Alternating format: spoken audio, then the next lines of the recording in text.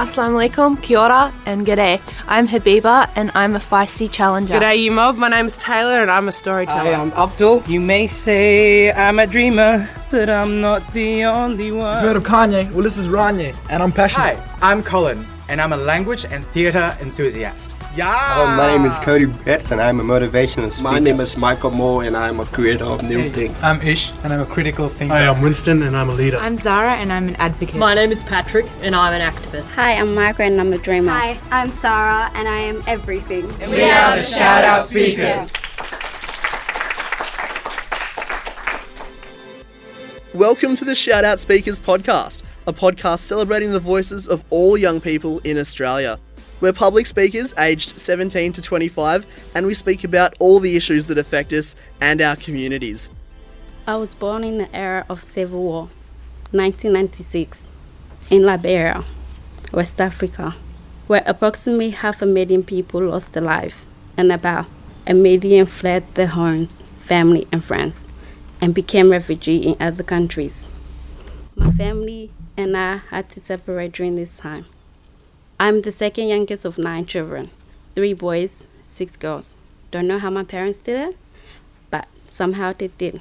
My name is Margaret Phillip.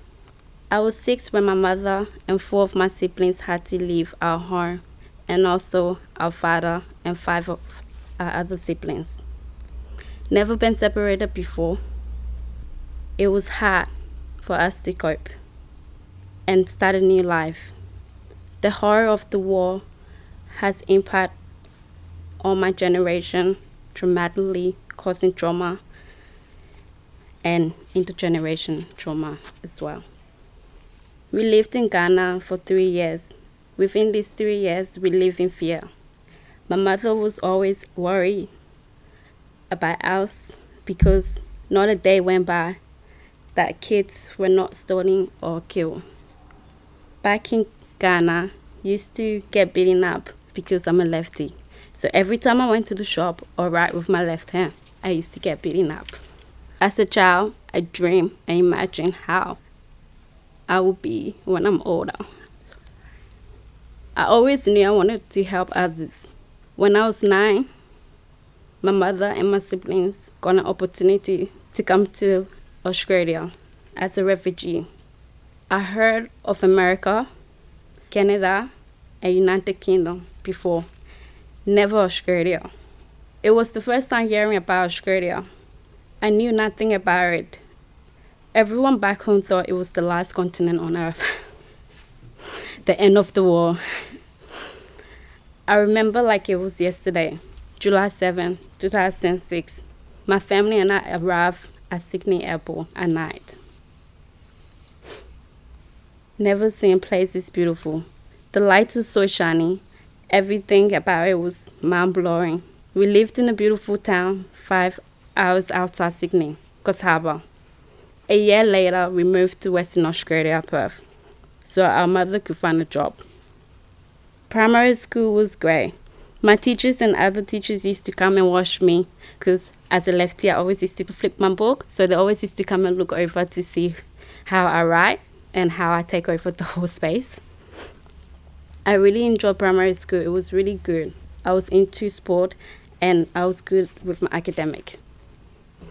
Coming from a religious background and also a refugee background as well, I was not allowed to sleep over and have friends at my house. Sometimes they could, but only if they were from church. And if I do stay at school, I had to make sure my parents knew where I was because my parents still had the fear.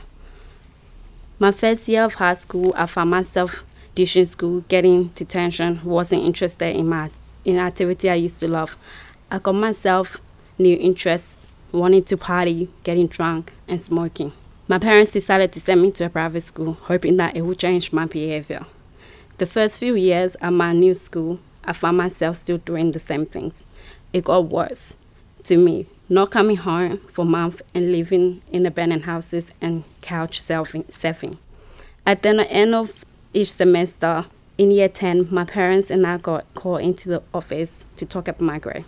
I could see the disappointment on my parents' face when my parents got told that I would repeat year 10. if I didn't get my grade back up. The drive back home was so quiet. But before reaching home, my mother made a statement that changed my life. She said she had to drop out of school at a young age. She did not have the opportunity like I do, and all she wanted was for her children to finish school and have a better future. 2 years later, I found myself graduating Mercy College and receiving the most significant achievement award in year 11. After high school, I went back to Curtin University studying Bachelor in Social Work. Within 2 years, I decided I wasn't ready for university. In 2017, I made a decision that I thought I was going to regret, but it was the best decision I ever made. With the stigma about TAFE from school, I was ashamed to admit to my family about TAFE. The first day I got into class, I knew it was where I was supposed to be, and it was the right path for me to study diploma in youth work. We hide what beneath us because we're afraid of what people will say about us, so we keep everything inside, hoping that one day it will go away. As an African youth, we face so much issues, but we're afraid of the shame of getting help, not knowing where to start from. Drugs and alcohol and party is our coping strategies to escape our parents and family, which lead to mental health, domestic violence, wanting to kill ourselves, abuse, and suicide. We experienced all this during our high school experience, and some of us are still going through it in the young adult life, which breaks my heart. Mental health, domestic violence, wanting to kill yourself, suicide, and abuse, all these things isn't spoken openly within our community. The topics surrounding this is a taboo in our community, which leave individuals like myself who are going through a certain experience without a place to come and feel safe within their own community.